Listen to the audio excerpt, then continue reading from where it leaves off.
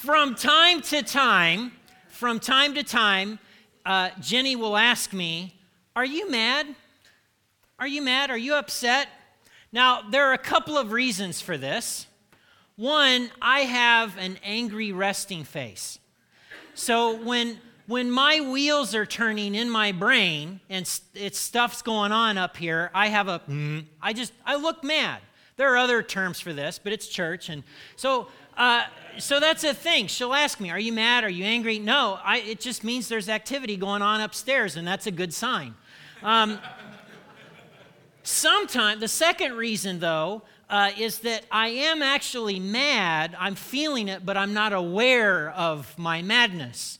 Because I'm a man, I'm just being honest. Because I'm a man, sometimes there's a disconnect between what I'm feeling and what I'm experiencing. And so I'll actually be mad. Jenny will rightly perceive it. She'll ask me if I'm mad, and the truth is I'm mad. I'm just not aware of who I'm mad at yet or what I'm mad at. And then a few days later, I'll figure it out, and I'll be like, "Oh, yeah, I'm really mad at," okay? So that's one set of issues that I have. Another, I also happen to suffer from what I call misdirected anger, okay?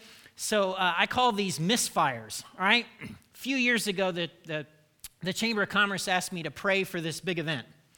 And important people were coming, et cetera, et cetera. Well, the morning of, I get a call from the lady in the office, and she says, "Would it be okay if basically we uninvited you to pray? Because there's this decorated war veteran as a chaplain, and he would like to pray, and it would just fit better."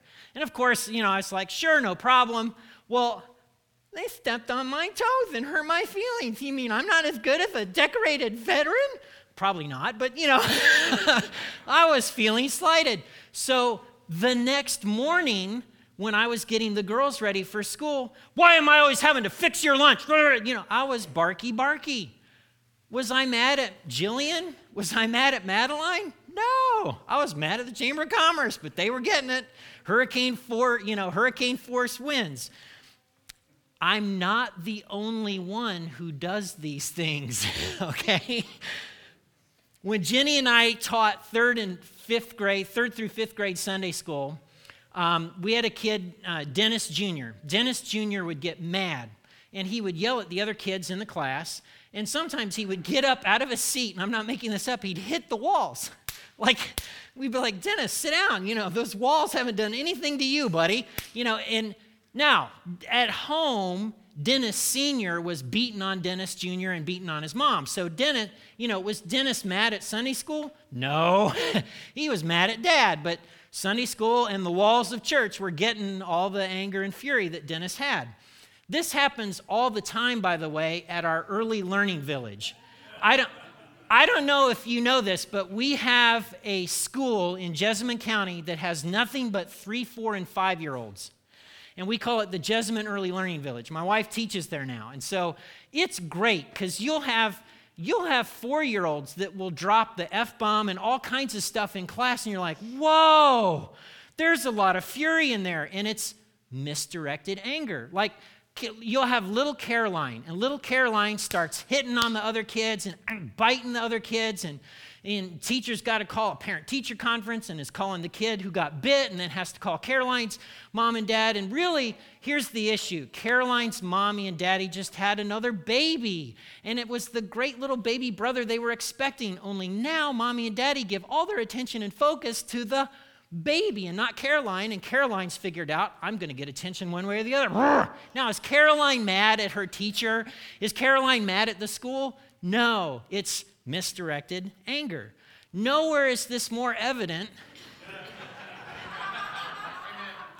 Nowhere is this more evident than at the Fayette Mall at Christmas time or on US 27 in the morning or afternoon on a weekday. You experience all kinds of hand signals from people.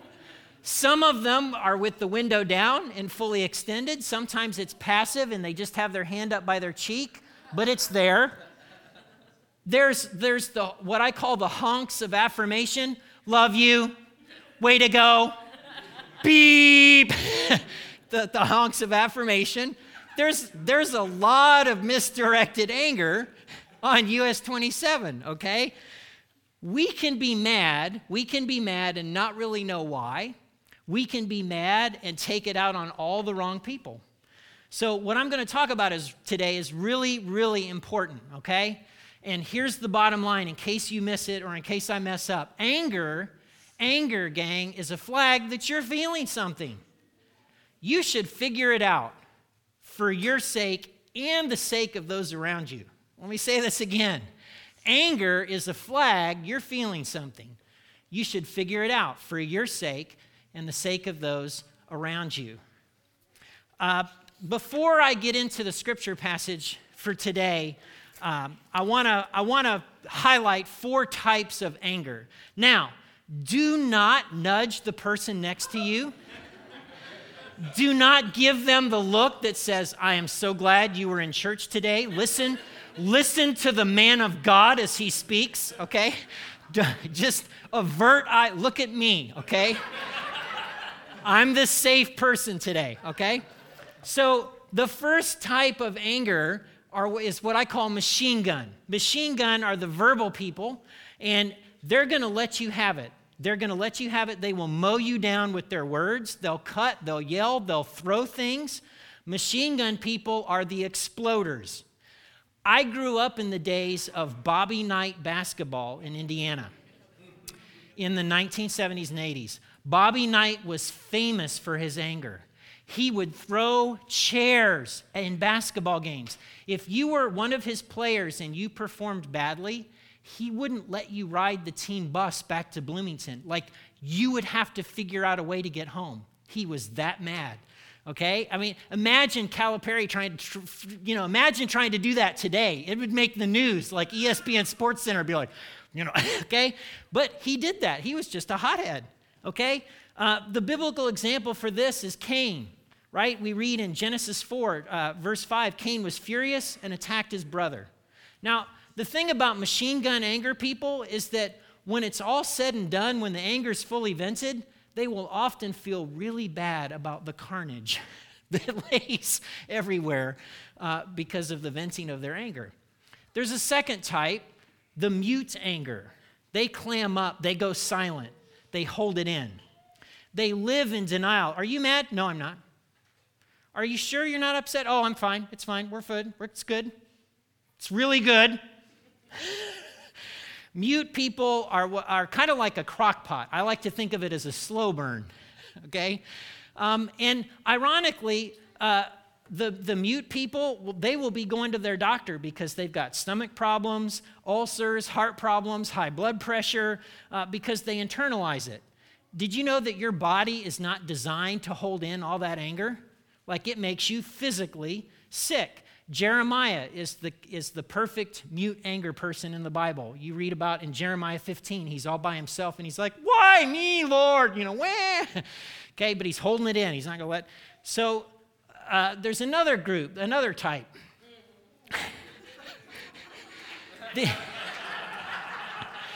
These are the martyr anger people. The martyr anger people are the people that they have a pity party. They're always passive. They always, it's my fault. What did I do wrong?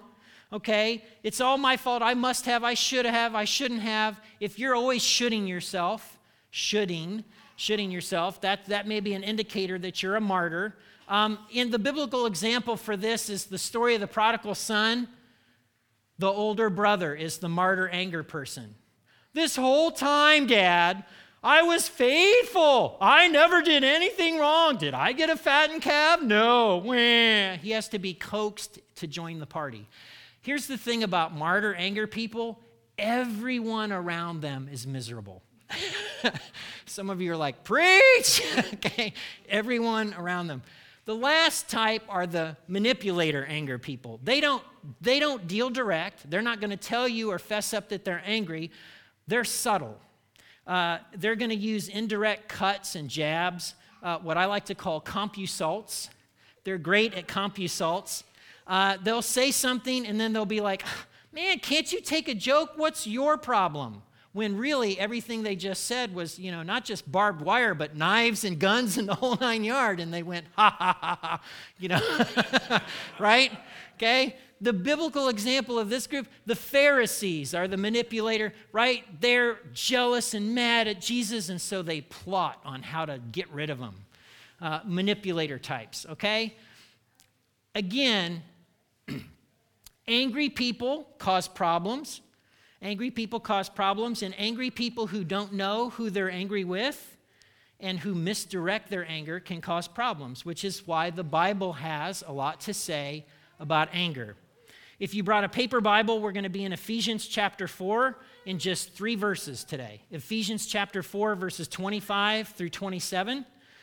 This section of Paul's letter describes in practical terms what it means to walk out the Christian life, what it means to be a Christian and what it looks like. And we're commanded in this section to put off the old self, put off the old ways, and no longer act like children.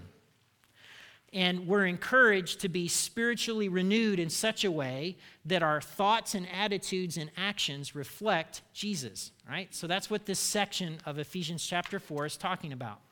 So let's get right into it. Chapter 4, verse 25. So, Paul says, stop telling lies. Let us tell our neighbors the truth, for we are all parts of the same body. Now, the main imperative here is truth-telling. Speak the truth with your neighbor. It's a quotation from Zechariah 8, verse 16. We're told, tell the truth to each other. Did you know that truth is a necessary ingredient for relationships? It is. Truth is a necessary ingredient for right relationships because lies distort reality and become accomplices to all kinds of evil and wrong in the relationship. Did you know, ironically, that a free society like ours needs truth? If we don't have truth, you can't have a free society. Just that's an aside, poli-sci comment there, okay? But truth is needed in relationships because truth builds trust, and you need trust in relationships, all right? Why, Paul says, we belong to each other in the body of Christ. We belong to each other. Be truthful. And then we get to the meat of the passage, verses 26 and 27. He says this, don't sin by letting anger control you, and don't let the sun go down while you're still angry, for anger gives a foothold to the devil. Now, anger isn't like the vices that are listed in this section. It's a proper and essential emotion. Okay? Yes, it can be volatile. Yes, it can be dangerous, but being angry isn't intrinsically wrong. Hear me. Being angry isn't intrinsically wrong. Some of us grew up in faith traditions where we were told, if you're angry, you're sinning. Did you know that all throughout the Bible we read about God getting angry? Did you know that Jesus got angry? Getting angry shows that you care. Trust me, when Jenny steps on my toes, when Jenny's getting in my business, because my love for her is a 10 out of 10, right? Woo! We go to DEFCON 1 real quick. My passions come out because I've got skin in the game. I care. I'm committed. What you don't want is apathy. And so anger in its right course, in its right perspective is actually proper and appropriate. John Stott says of this passage that he wishes Christians would actually get more angry about the things that God cares about. He says he would like to see less apathy and more righteous anger about the things that God gets angry about. So one particular translation of this says, be angry and do not sin. In other words, you're going to find yourself being angry. It's going to happen. So when you're at that point, don't let it get into sin. Don't sin with it. And so how do we do that? That's the second part. Don't let the sun go down while you're still angry. In other words, don't let anger endure. Don't let it fester unresolved in you. Unresolved, festering anger is problematic. Now, old-time preachers would take this literally, and they would say, now, husbands and wives, don't let the sun go down. So if you're fighting and arguing while you kiss and make up before you go to bed, if you want to interpret it that way, awesome. That's not necessarily bad advice. But the point I believe Paul is making in this passage is he's saying, hey, deal with it quickly. Deal with it quickly. You don't want it to get in there and fester and be unresolved and ferment, because it becomes a Trojan horse that lets all kind of hell in your life.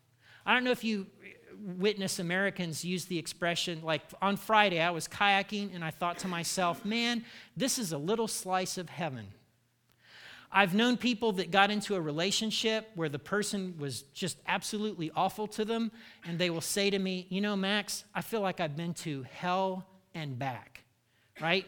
They're talking about things. So I want you to see what the Bible's telling us in this passage, what Paul is warning us about is when you allow yourself to be angry for an extended period of time, you're basically allowing your spiritual enemy to get a place, a room in your life and in your soul that brings in a little dose of hell that then infects your world with hell stuff. That's no fun. That's no fun at all. You want to avoid that. Okay? Augustine, by the way, he felt that most of the anger that we have isn't really righteous anger. It's anger because we tend to be self-centered and we get our feelings bent out of shape and we don't get what we want, and so we get mad. Augustine felt that most of us were just big versions of our 3-year-old selves. But that was the 3rd or 4th century. So again, anger is a flag that you're feeling something. Figure it out. Figure it out for your sake and the sake of those around you. This is really, really important. Proverbs has a lot to say. Whoops. All right, let me cover these Proverbs. Proverbs, proverb is basically a true that. Okay, that's Proverbs. If you're a young person, you should read Proverbs. Like, just keep cycling through it all the time. Okay? A person without self-control is like a city with broken down walls. It's an imagery, all right? It means when you're angry and you have uncontrolled anger, you're defenseless and other people are going to manipulate you. A fool, Proverbs 12:16, is quick-tempered, but a wise person stays calm when insulted. You're better off to let it roll off your back. Better to be patient than powerful. Better to have self-control than conquer a city. It's more important for you to have control of your emotions than it is to be the President of the United States. You're better off if you can control your emotions than to be Caesar.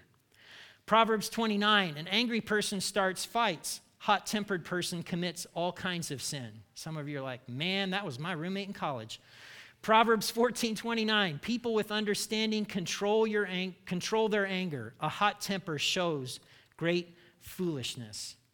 Gang, it's really important for us to know why we're angry, who we're angry with, and we've got to figure it out. For some of us, if we're really angry at all, it may not be that we're angry. It may be that we're just feeling disappointed.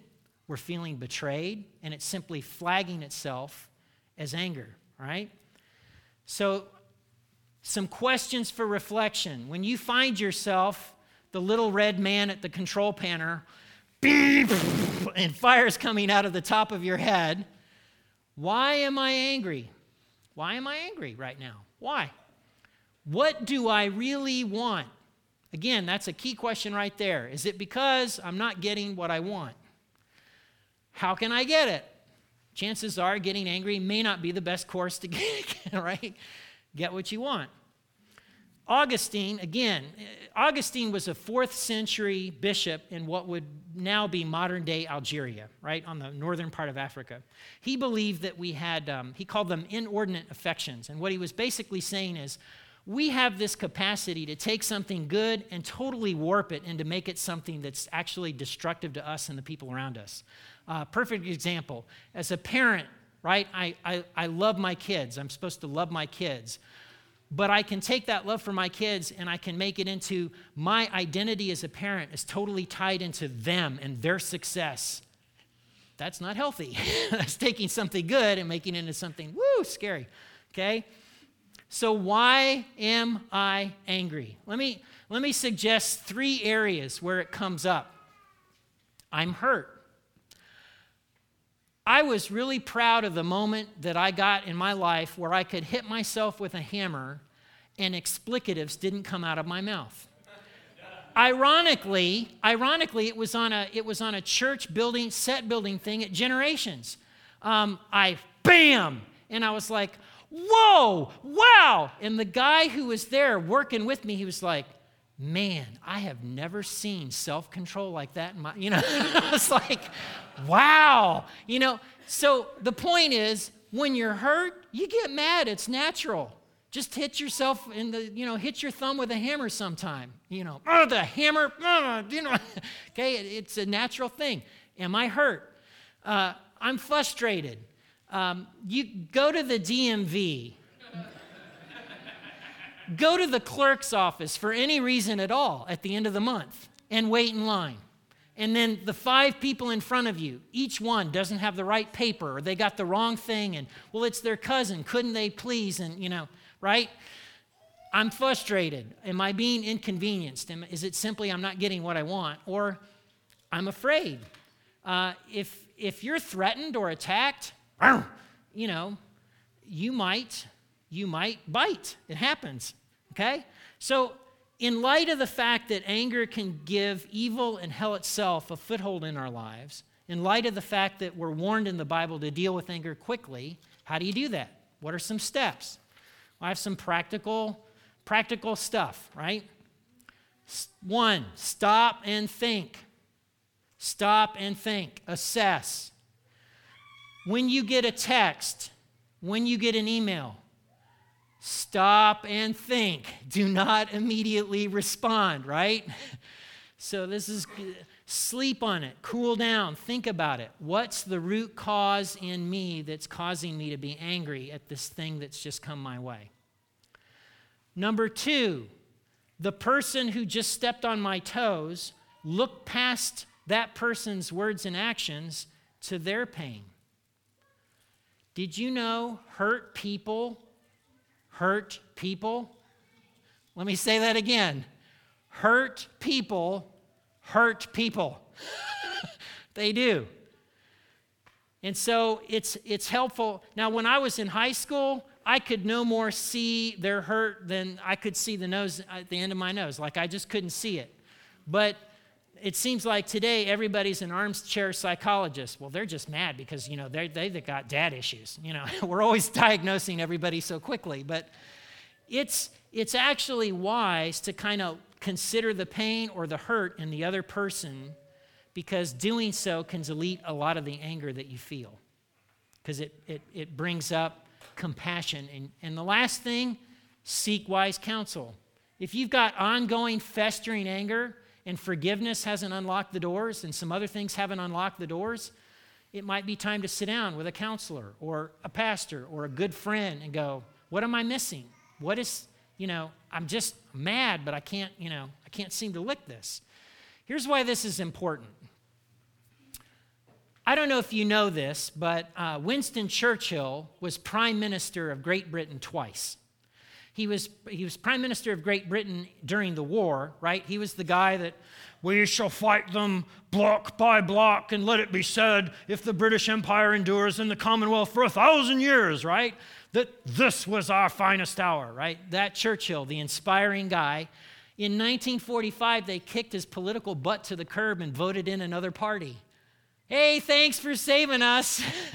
Well, he had the ultimate revenge. In the 1950s, his party came back in power, and he got to serve out a second term as prime minister.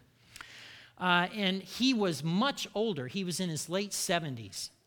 And in 1954, Parliament hired this guy, Graham Sutherland, and they paid him $35,000 to make a portrait of Churchill for his 80th birthday. And he showed up to Chartwell, Churchill's home, and he took pictures. So this is actual pictures from Sutherland's camera. And he began to make sketches. And this was in August in preparation of Churchill's 80th birthday in November.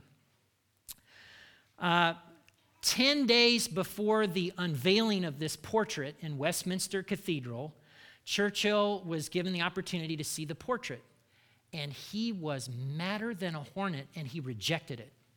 I will not have this painting.